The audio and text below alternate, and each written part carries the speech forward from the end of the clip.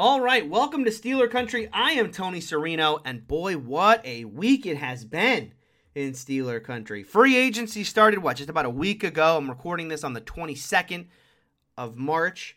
So yeah, just about a week now into free agency. And boy, it's been a busy free agency for the Steelers. Now, we knew going in that this was not going to be a quiet free agency. The Steelers had a couple things going for them. Number one, they needed a quarterback. And so they were likely going to go out and make a move there. But they also had the money that comes with not having a quarterback. Right? I mean, Ben Roethlisberger's cap hits in recent years have certainly been on the larger side. And so him coming off the books in 2022 meant the Steelers were going to have some cap space to work with. Just over $20 million in cap space when this thing started. And that was without making a move. And that was without cutting any players or without restructuring any deals. The Steelers went into this offseason with $20 million. They did make some moves. They cut Joe Schobert. They cut Zach Banner, and that freed up another, I believe, $13 million in cap space. But the Steelers were relatively busy. I mean, they didn't go out and get the big names, right? The ones that Steeler fans like to dream about, the J.C. Jacksons of the world, or the Brandon Schaff or Tron Armstead.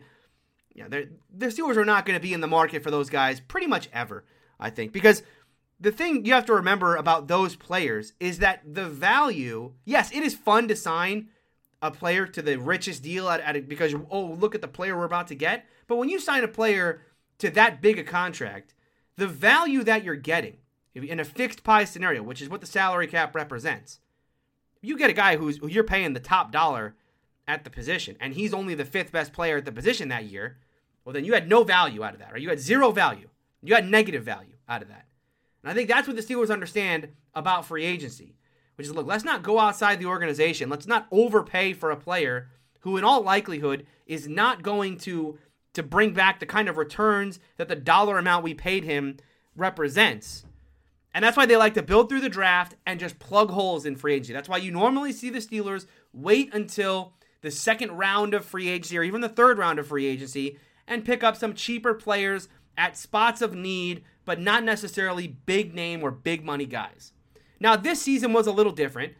I still don't think the Steelers went out and spent big money, but this did represent somewhat of a shift in that they got, 6 free agents so far, and 3 of those players are near the most money on a year-to-year basis they've ever given out to a free agent. So, in some ways, they did break their mold, but again, we're not talking about $14, $15 million a year to any of these players. The big name guys here are getting $8-ish million a year, which is still far below, the big money that's being given out to some of these other guys. So we'll talk all about the free agency class and what I think about it and where this leaves the Steelers roster at this point. And then I want to shift into later on in the show about the Pro Day circuit. As we get in closer and closer to the draft, the Pro Day circuit is so important in understanding who the Steelers are valuing as their first round selection.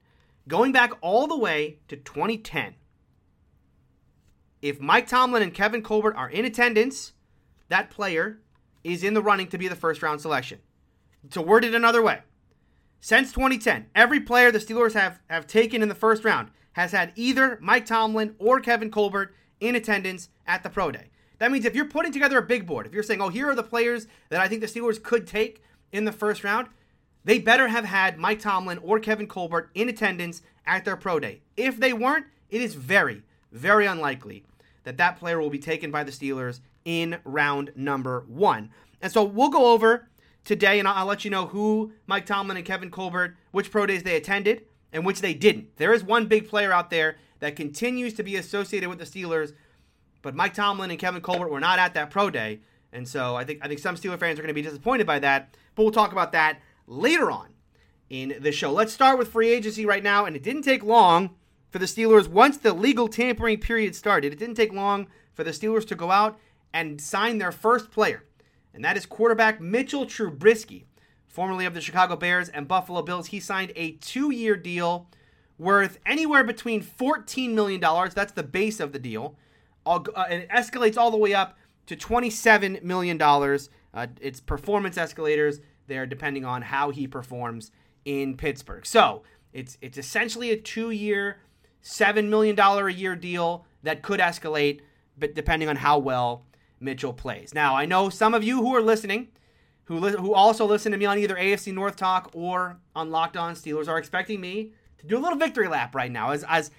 Okay, yes, I did predict that Mitchell Trubisky would be the next Steeler quarterback, and I predicted that all the way back in December.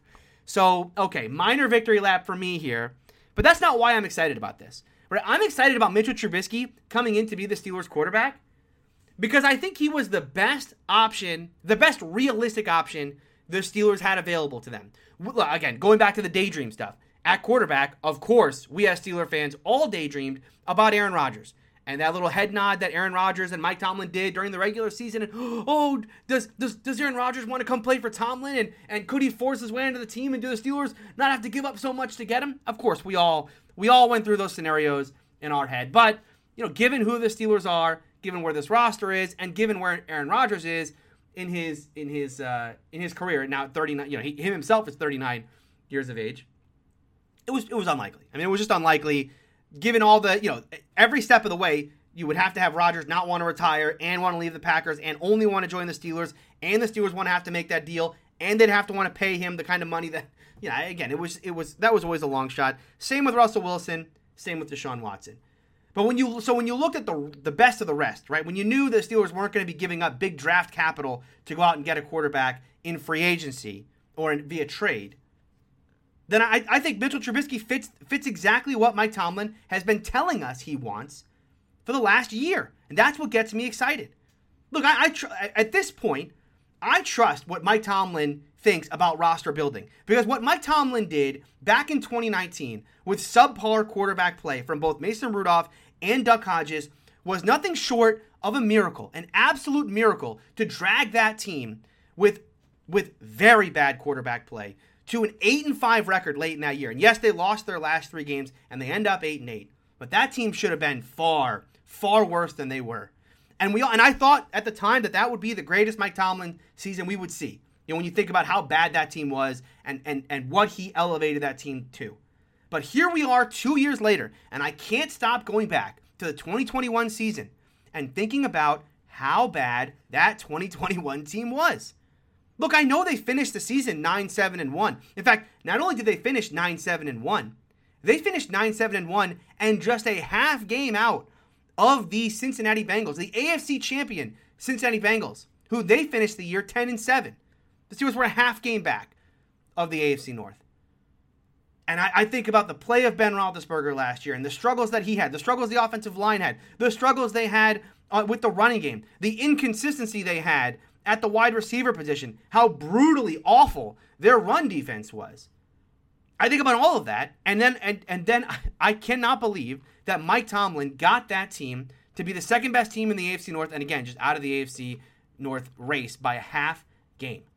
And so you mean to tell me that okay, so now he's been telling us for a year what he wants at quarterback, which is 2 things. Number 1, he wants quarterback mobility. I mean, every press conference he's done for the past year, he's talked about the same thing. Quarterback mobility and how important it is for the modern NFL, right? It is, he talks about how important it is that a defense doesn't just have to worry about where you're going with the ball with your arm, but what you can do with your legs and what that does to the mentality of a defense and how much more difficult it makes to defend your entire offense. And of course, you have to feel bad. You do have to kind of feel bad because Tomlin was saying that during the year, while Ben Roethlisberger is still playing. Ben Roethlisberger, who was probably the least mobile quarterback in the league last year. And Tom was talking about it's so important that you have mobility at the quarterback spot. Sorry, Ben. So here they go. And then the other thing that he wanted was a veteran, right? We heard this from Jay Glazer, who's very good friends with Tomlin. When Jay Glazer reports something about Mike Tomlin, it's not coming secondhand. That's coming from Mike Tomlin himself. And so he reported that Mike Tomlin wants a veteran. He doesn't want to have to start over at the position. And that does make sense considering what they have defensively, right? They have 3 legitimate superstars on defense when you talk about Cam Hayward, TJ Watt, and Minkah Fitzpatrick. And TJ and Minkah are pretty much in their prime at this point. And you got a bit of the twilight now of Cam Hayward's career. And so you don't want to have to wait around for a rookie to develop for 2 or 3 years, to stay or to get back into contention. I think Mike Tomlin legitimately believes that Mitchell Trubisky, if they can improve parts of his game, can keep this team competitive. Now, I don't know that they're really going to compete for a Super Bowl in the AFC because, my goodness, the gauntlet that you have to go through at this point in the AFC is absolutely incredible. But I don't think that the Steelers are looking at this year with Trubisky and saying, oh yeah, we're going to be a 5-win team, we're going to be a 6-win team. I think the eyes are on another playoff berth, maybe not a division title, but certainly another playoff berth, and to be competitive in those games. I mean, this is a team a year ago that, once again, with all the problems they had, beat the Buffalo Bills, beat the Tennessee Titans, swept the Baltimore Ravens, and swept the Cleveland Browns. I mean, this team was competitive against some of the better teams in the AFC. I mean, they went right down to the wire with the Chargers.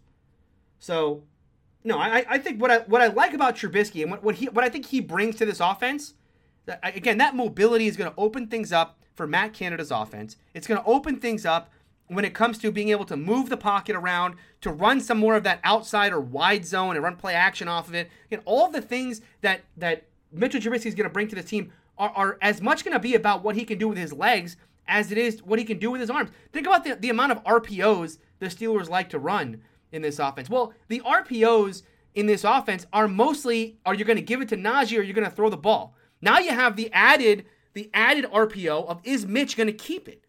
And that's just something else this defense has to think about. And when you look at Matt Canada and what he wants to do offensively, his whole offense is built around shifts and motions and keeping defenses on their heels. And then when you look back at what Ben Roethlisberger brought to that offense a year ago, unfortunately, his physical limitations when it came to both his legs and his immobility, but also the arm strength and his inability to fit the ball into tight windows, or his lack of wanting to throw the ball over the middle, it did limit a lot of what Canada in this offense could represent. And it certainly made this offense, almost as predictable as it was under Randy Fichtner the year prior. The hope has to be with Trubisky, that he comes in and he's not going to light the world on fire. We're not talking about a guy who's going to throw for 4,500 yards and 40 touchdowns and all of that. But this is very much a do-your-job type of quarterback. Go in there and improve this team on first and second down. That's where this team really struggled. They could not get a running game going early on in the count. On second down, I mean, we talk about, was it going to be play action? It was usually just kind of some sort of short throw or some kind of deep shot down the sideline. And then third down, it's pray that Ben can make a play. To Ben Roethlisberger's credit, he did make a lot of plays in those clutch situations. What Tomlin calls those money downs, money situations. Give Ben Roethlisberger a ton of credit for what he did in 21. Because while he had so many limitations, he did make clutch play after clutch play, especially late in football games. He stayed relatively turnover free in 2021, and he made some big plays down the stretch. My hope is that Trubisky can improve this team on first and second down and get more consistency to this team being able to move the football. Open some things up in the running game because of what he brings to this team in the play action. But where he's going to have to improve is he's going to have to improve in those clutch moments. Mitchell Trubisky on 3rd and 7. Mitchell Trubisky down by 4 with 3 minutes to go on the clock. The parts of the year last year that we trusted Ben Roethlisberger are not going to be the things I'm going to trust about Mitchell Trubisky, right? And that's kind of the shift the Steelers are going to have this year. Is that, well, I think they probably will be better on first and second down. When it comes down to it, games are won in the last 5 minutes, especially the way the Steelers desire to play football, and that's where Mitch has to be better. They're not. The Steelers are not going to win football games if Mitchell Trubisky is not going to be able, late in football games, to take care of the ball and make big plays. And that's going to be the job of Mike Tomlin. That's going to be the job of Matt Canada. It's going to be the job of Mike Sullivan, the quarterback coach, is putting Mitch in situations late in football games to go out there and win it. And certainly, he's got to not lose at first. So I'm excited about Mitch because, again, I think Mitch represents an overall improvement at the quarterback position. With the caveat there that there's some big plays that he's going to need to make late in football games that at this point, you have to say it's an open question as to whether or not he can do it. Now, moving along here to the offensive line, the Steelers made a couple moves here that I think are intriguing. Well, they made 3 moves, actually. 2 of them are outside signings. One of them is bringing back a player to a contract that I don't think anyone really saw coming. But let's first start with the 2 players that they brought in from outside the organization. They first bring in Mason Cole from the Minnesota Vikings, a player who can play both guard and center, giving you that flexibility on the interior. And then they brought in another player on the interior, James Daniels, from the Chicago Bears, another player who can pretty much play any of the three positions on the interior. Now, if you look back at the Steelers' play on the offensive line back in 2021, where they really struggled, where they really got hurt was in the middle of that offensive line. Their interior offensive line was a massive, massive disappointment for a couple reasons. Number one, let's start with Kendrick Green, because he was, kind of the storyline of the year and how poor his play was. Kendrick Green came in from Illinois, third-round pick, loved his attitude, loved the kind of mauler mentality that he had. But the knock on him and why he was a third-round pick was because he was undersized at the position. And the question was, does he lack the kind of core functional strength that you need to go up against some of these bigger defensive tackles that you're going to be facing? And as the year kind of played out, unfortunately for Kendrick Green, it got worse and worse as the year went on. He really started getting mauled as the year went on. As look, it's tough for players to make the transition from the college game to the pro game when you talk about going from an 11 or 12 game schedule in college to now a 17, or even, with the Steelers making the playoffs, an 18 game schedule in the National Football League. It's tough to make that adjustment. I get that. But boy, did he really disappoint. And I think that the problem for me with Kendrick Green is it really did come down to that being undersized, that just not having the strength at the point of attack. How many times did we watch Kendrick Green just get absolutely mauled into the backfield on a play-by-play basis? That kind of road grader, right? The nastiness that he has. Unfortunately, that only got him so far, because what ended up happening is that he just has physical limitations that he couldn't overcome. And this is where I go. I hear people all the time talk about Kendrick Green and say, well, just move him to guard. Move him to guard. Why not just move him to guard? Well, the idea of moving a center to guard is fine and all if you believe that the problems that they were having at center were the mental part of the game. Identifying the mic and changing protections and all of that, right? If you don't believe a player can do all of that and still be a quality interior blocker, then yeah, you should move him to guard. But if was that the issue with Kendrick Green? Are we looking back at Kendrick Green's 2021 tape and saying that the reasons why he was getting mauled into the backfield on a play-by-play basis is because he was thinking too much? I have a hard time with that. I think the problems for his game are core functional strength and him being an undersized player. And look, it's an open question as to whether or not you can fix that. I hope he's working. It's a training regimen in the offseason. He's got to bulk up. He's got to get stronger. But I don't believe a move to guard is the right answer for him. The right answer for him is to just get stronger. Is to hold up at the point of attack far better than he did back in 2021. And I think the moves the Steelers have made this offseason kind of tell you that I'm not sure that they're ready to completely give up on Kendrick Green. Certainly, not overall, and potentially not even as a center. I mean, it's not like they brought someone in right now who you're penciling in today as this player will absolutely be the center instead of Kendrick Green. James Daniels could be the center on opening day today, or Mason Cole could be the center on opening day. But neither of those players today, I think, unseat Kendrick Green as the center. And the reason for that is because you look on either side of the center position and you have two massive holes to fill. Let's talk about Kevin Dotson for a second and where he stands on this roster. Because one of the more intriguing storylines to look back on now was that report that we heard from Dejan Kovacevic of DK Pittsburgh Sports, who reported just before training camp was opening that the Steelers were very disappointed in Kevin Dotson, specifically his work ethic. Now, it was widely disputed at the time. Everyone's like, hold on, Kevin Dotson was so good back in 2020. How can the Steeler coaching staff not like him? He was the one bright spot in an offensive line that was aging and all of this.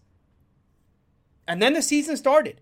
And Kevin Dotson was nowhere near the player that he should have been coming off of the season he had in 2020. Then he got injured. and he sat out pretty much the entire second half of the year. The Steelers activate him from IR, let him start practicing again, see if, can we get him back? No, they could not.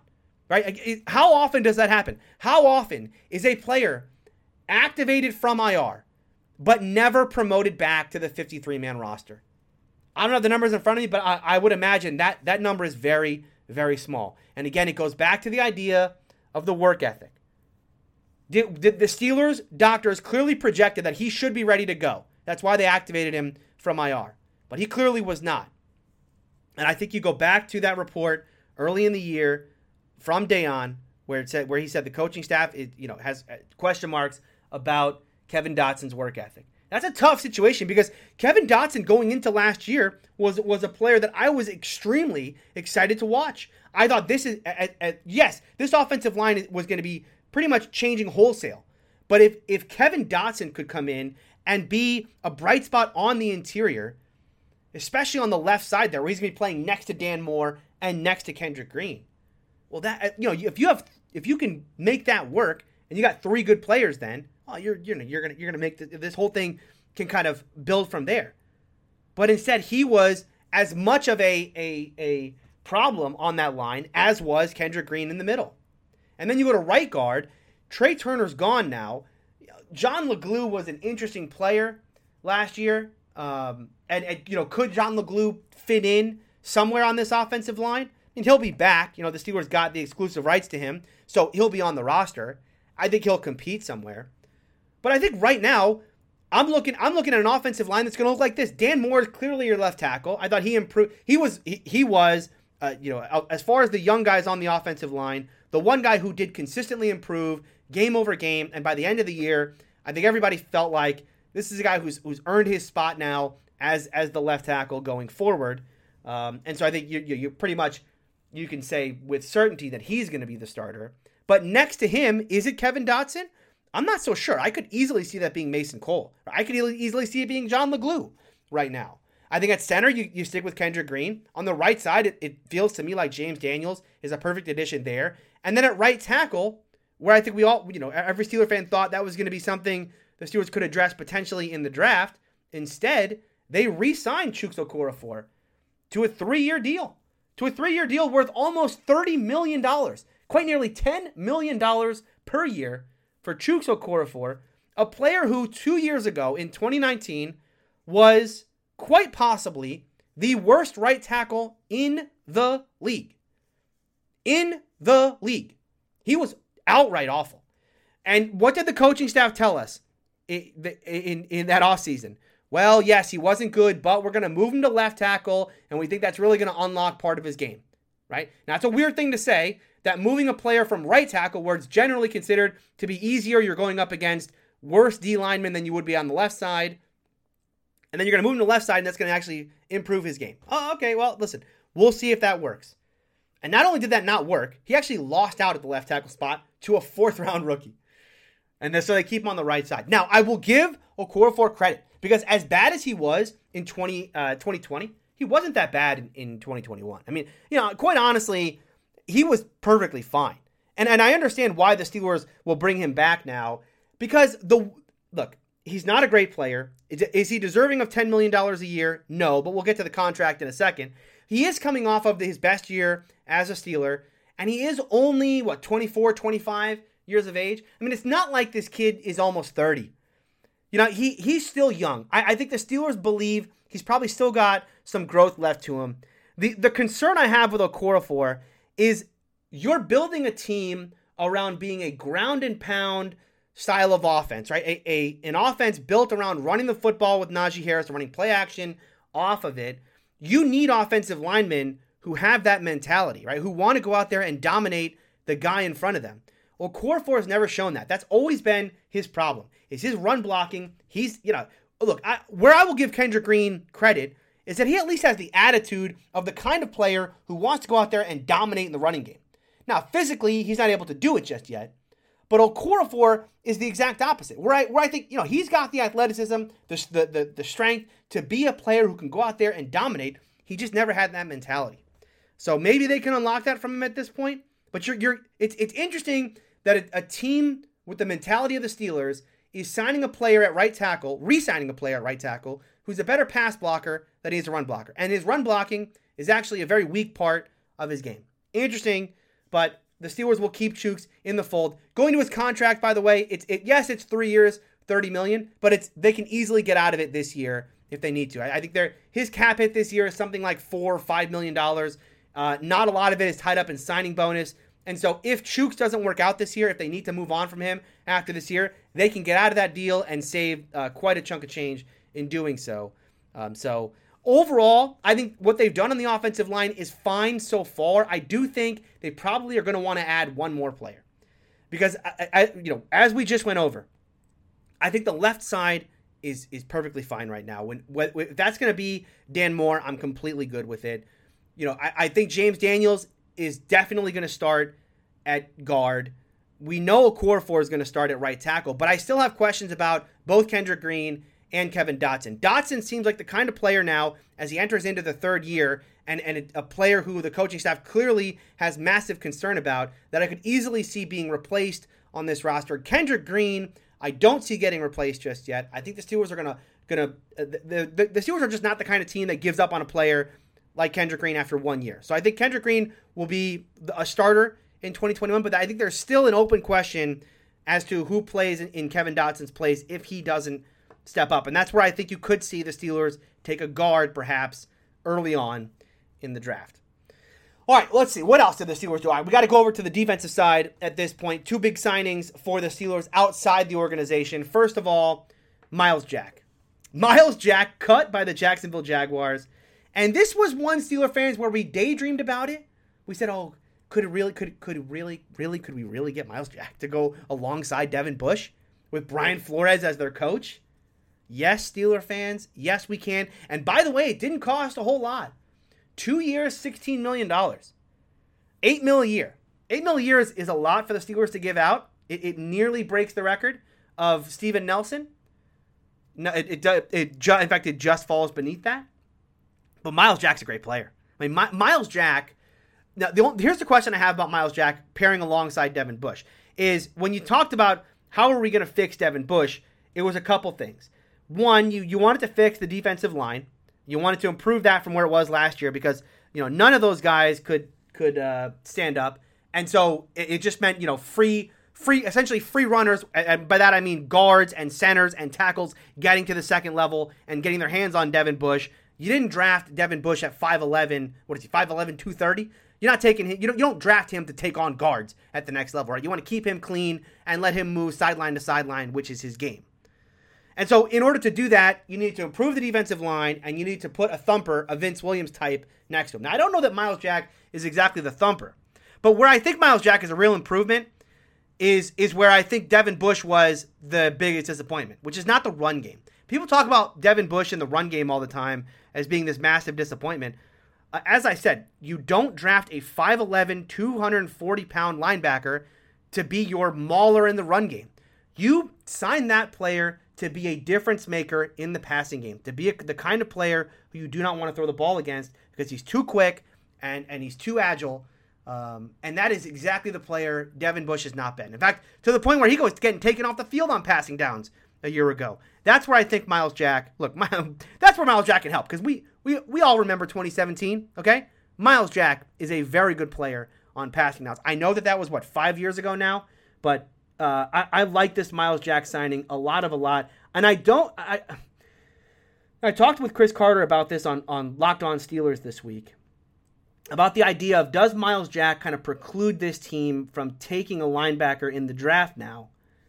And while I don't think the Steelers are going to be completely ready to let go of the idea of Devin Bush being a starting linebacker in this league, I'm not going to be shocked in the third round if they do take more of a thumper type, right? More of a guy to play alongside Myles Jack.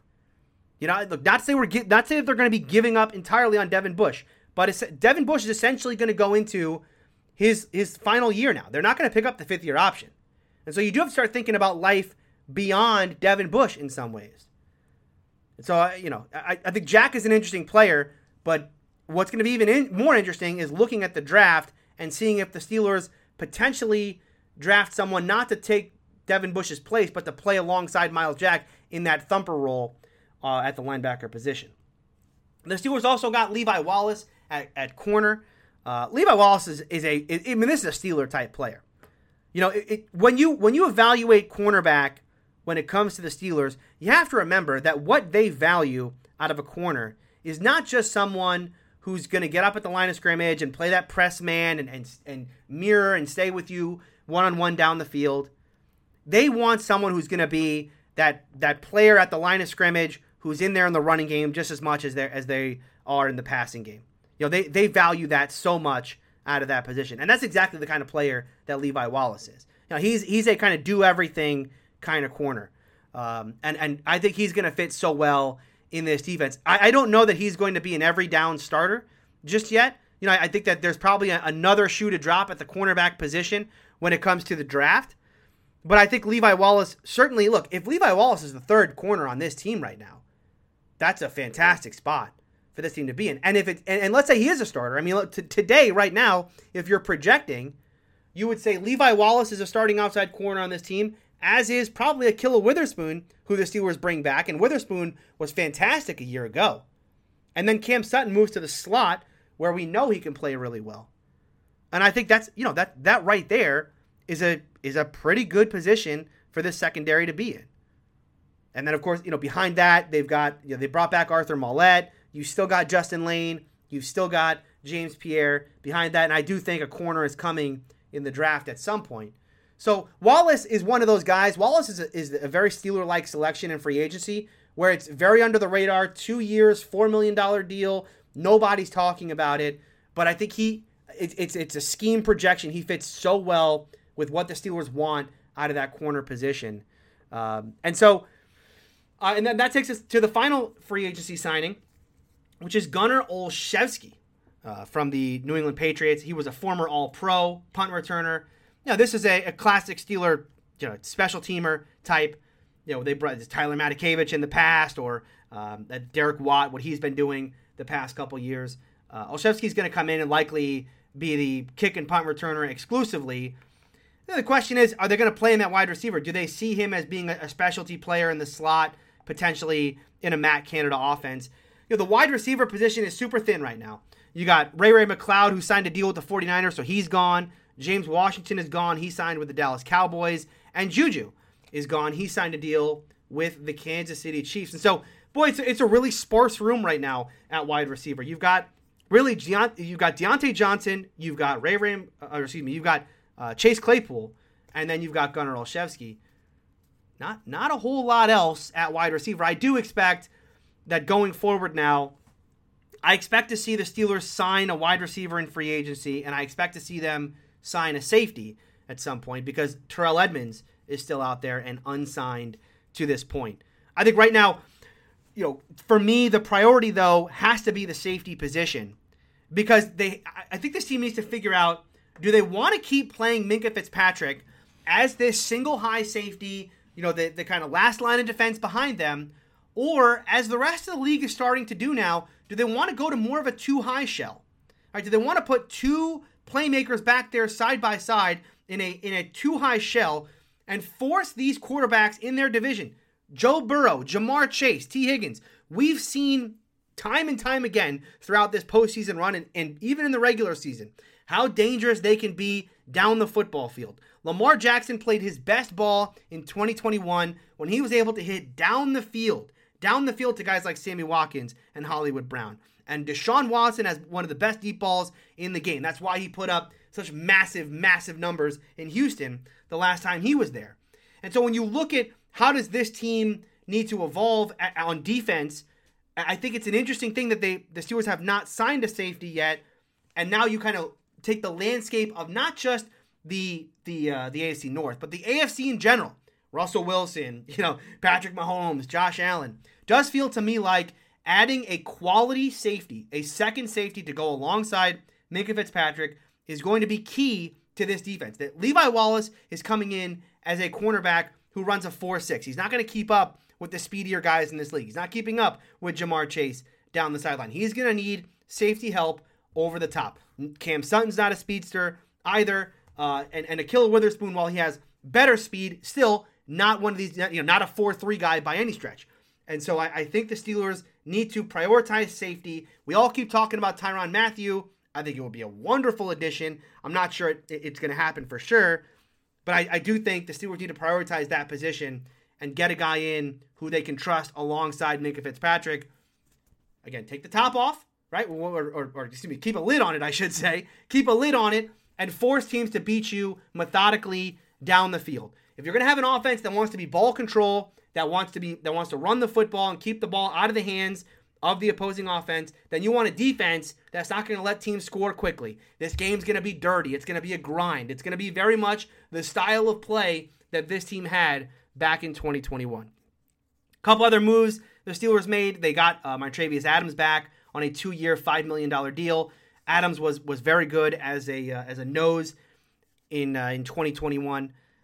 I think that was a good move bringing him back because look, I know everyone keeps talking about Alu coming back and Alu is such a big player coming back. I agree with you. However, he's 35. Alu was not exactly a young player a year ago, and he's coming off of an injury. So I do think the Steelers adding some depth on the defensive line is a good thing, especially at that nose position. What I think is interesting about the Steelers on the defensive line is the fact that they didn't add another player, to kind of go alongside Cam Hayward, which would have signaled to me that they think Stephon Tuitt may walk away from the game.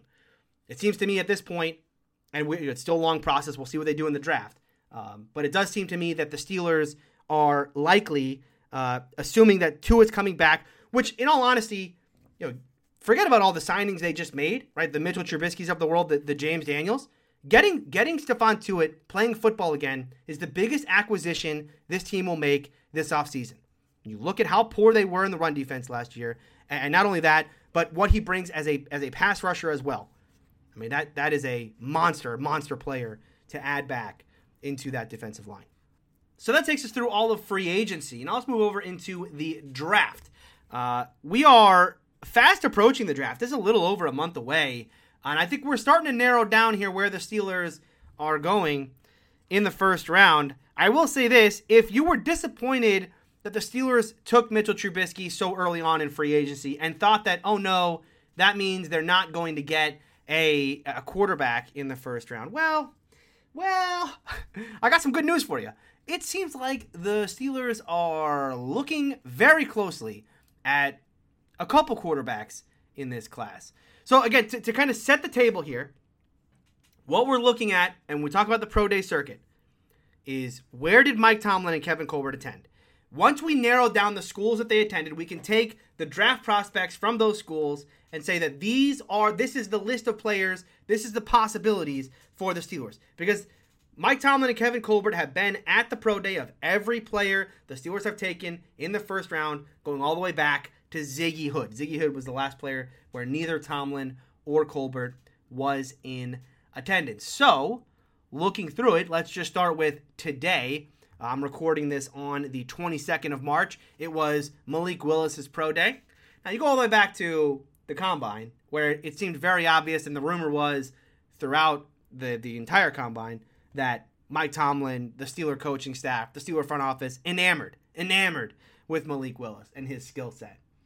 And now, so that takes us to today, which is the pro day. And yep, Mike Tomlin, Kevin Colbert, Brandon Hunt, who is potentially the new general manager, Matt Canada, and Dan Rooney Jr., who is the player personnel coordinator, all in attendance. And by the way, I want to give a huge shout out here to Alex Kozora of Steeler Depot. He does a fantastic job scouring the video, the pictures coming out of these pro days to identify which Steeler members, which Steeler employees are at these pro days. So huge shout out to him. All the information I'm telling you today is coming via his reporting. So I want to give him a massive shout out here on the show. So, Mike Tomlin, Kevin Colbert, Brandon Hunt, Matt Canada, and Dan Rooney Jr.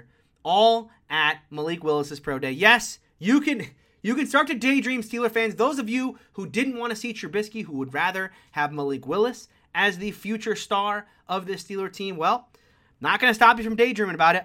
Listen, even as someone who is all in on Mitchell Trubisky, and that's me. I'm in the Mitchell Trubisky hype train. Listen, I'm not going to deny the talent that Malik Willis has. I understand that the floor is very, very low for him, but there is no ceiling. I mean, when you look at his skill set, there is no ceiling for Malik Willis. He's a long way to go. He does have a long way to go. But as always gets said, it's never been easier. It's never been easier to play quarterback in the National Football League. I mean, the rules have made it, the style of offenses that have been designed make it so easy for players to transition now. It's why you see guys like Patrick Mahomes, who had crazy tape in college, and Josh Allen, this Josh Allen's third-round pick, fourth-round type pick. And these guys have now become the best players at the position because it's becoming an easier transition. And you need to, the thing that I have learned in scouting this position over the past couple of years and watching the transformation of the position, stop caring about the floor. Stop caring about the floor of a player at the quarterback position. Worry about the ceiling. If the ceiling is there, bet on the ceiling. Stop worrying about the floor. And that is what worries me about a Kenny Pickett. Now, the Steelers were at Kenny Pickett's pro day as well. That Pitt pro day happened yesterday, the 21st. Mike Tomlin, Kevin Colbert, Teryl Austin, Omar Khan, Dave Pettit, and Will Britt were all at that pro day. Interesting, by the way, that Teryl Austin was there because Damari Mathis, the cornerback from Pitt, put up some spectacular athletic numbers. And so I think Mathis, as we start to project into day 3, perhaps, could be a player to watch for. But the Steelers are doing their due diligence on Kenny Pickett. Now, some other things to talk about. Nevada has Carson Strong, another player, maybe not a first-round type prospect, but another player that people have their eye on in this draft. Quarterback coach Mike Sullivan was at Nevada's pro day. Tomlin and Colbert were not. So don't rule out if the Steelers miss out completely on Pickett and Willis, and we'll see where else they go throughout this process. Don't rule out that Carson Strong, if he lasts until the Steelers pick in the second round or potentially even into the third round, that he could be that pick. So where else did Mike Tomlin and Kevin Colbert attend? Well, they went to Michigan's pro day. They usually do. Michigan is one of the best schools in the country at developing NFL talent. That's going to be the case again this year as Aiden Hutchinson may be the number 1 overall selection in this class. Mike Tomlin, Kevin Colbert, and area scout Dan Colbert all in attendance at Michigan. It'll be interesting to see which of the players there the Steelers are really going to have their opportunity to get. Obviously Hutchinson's going to be gone very, very early. I don't know if you guys saw this, but David Ajabo, who is an edge rusher who very likely would have been picked far ahead of the Steelers selection, he tore his Achilles at the pro day. Awful injury. And so he may go tumbling down some boards. Daxton Hall is a really interesting DB prospect. Hassan Haskins, if you want to change a pace type player, Hassan Haskins could be that running back. So again, Tomlin and Colbert usually attend Michigan because they've got a ton of talent. It's again the case this year. But I'm not sure that there's first round talent for the Steelers there because Hutchinson's going to go so high. Ajabo with the torn Achilles, and he plays a position at edge that the Steelers don't really need to upgrade yet in the first round. The Tomlin and Colbert also at Clemson's pro day, along with Brian Flores and wide receiver coach Frisman Jackson.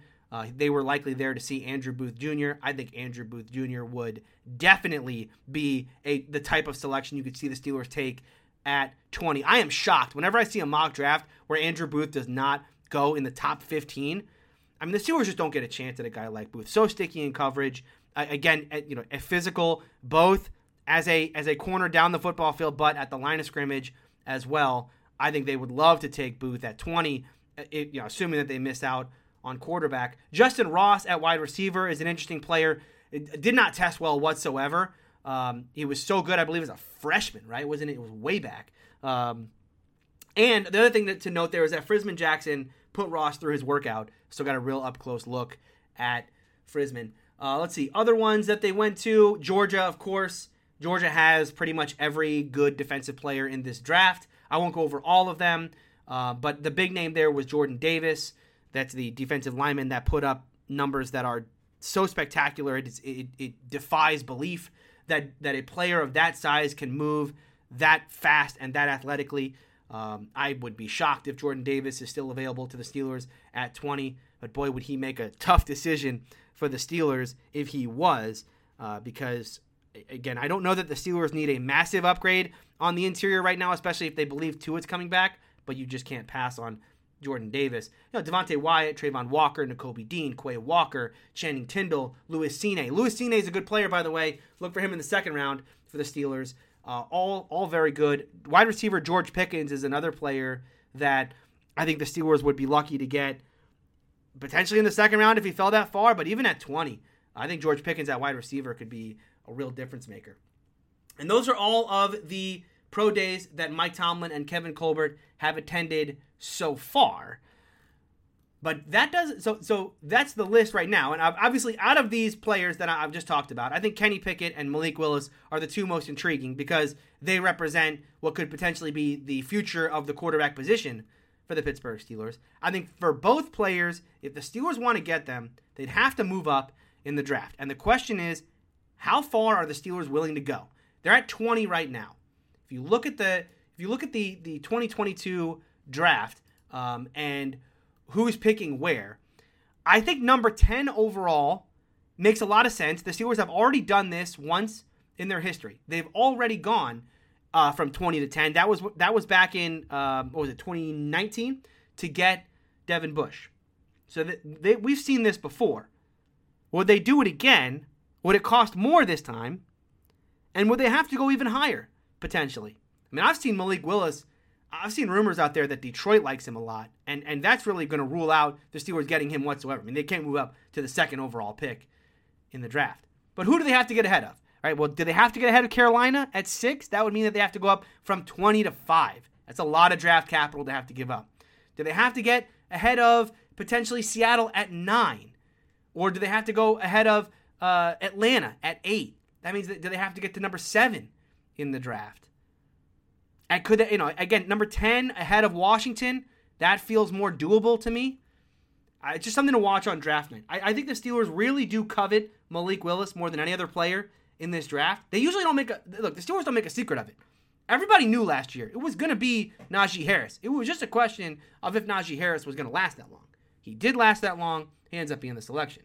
With Devin Bush and Devin White, it wasn't a question of, are the Steelers going to take Devin Bush or Devin White? It was a question of, would one of them fall, and would the Steelers move up to get them? One of them fell to 10, the Steelers move up to get them. So I think for this year, it's probably very similar. I mean, I think for the Steelers, it's a question of how far does Malik Willis fall, and how far are they willing to move up in the draft. One other thing I want to talk about before we go, and that is the players that I think at this point you can probably rule out as being the Steelers' first-round selection. Number 1, Trevor Penning of Northern Iowa. Tomlin and Colbert not at that pro day. They were, again, that pro day happening the same day as the Pitt pro day. So Trevor Penning, who's a very good tackle, very got that kind of attitude the Steelers look for. Tomlin and Colbert not there, so you can likely rule him out as a first-round type prospect. The other player that the Steelers did not attend, Tyler Linderbaum of Iowa, who's a player at center who looks spectacular, exactly the kind of player that could play center for this team for years and years to come, especially considering all the problems that they just had with Kendrick Green. This player has been in a mock draft for the Steelers over and over and over again. Well, Mike Tomlin, Kevin Colbert, not at that pro day. Not at the pro day for Tyler Linderbaum. I know that's a disappointment to a lot of fans. It doesn't completely rule it out. Again, this has been the rule to this point. I shouldn't sit here and say it's impossible for them to take him. But we're talking about 12 years of history now. It makes it very, very unlikely that Tyler Linderbaum will be the Steelers' first-round selection. So looking forward now at some of the pro days coming up, I'm recording this on the 22nd, so tomorrow you got an interesting one. You got Ohio State's pro day. Garrett Wilson, Chris Olave, receiver talent there. The Steelers have an opening at receiver. Do they value that? Could see them there. You could see Mike Tomlin, Kevin Colbert there. But you could also see them at Ole Miss, where you're going to be seeing quarterback Matt Corral throw at that pro day. And, for as much as the Steelers have shown interest in the quarterback position thus far, do they consider Matt Corral on the level of a Kenny Pickett or a Malik Willis? We shall see tomorrow. The other interesting one, I'll throw this out there. I would doubt that they're going to be there, but Kevin Colbert, Mike Tomlin may be at UConn's pro day. Travis Jones is an interior defensive lineman who has looked very good throughout the process. Now, 20 would probably be too high for them, but I want to just throw it out there.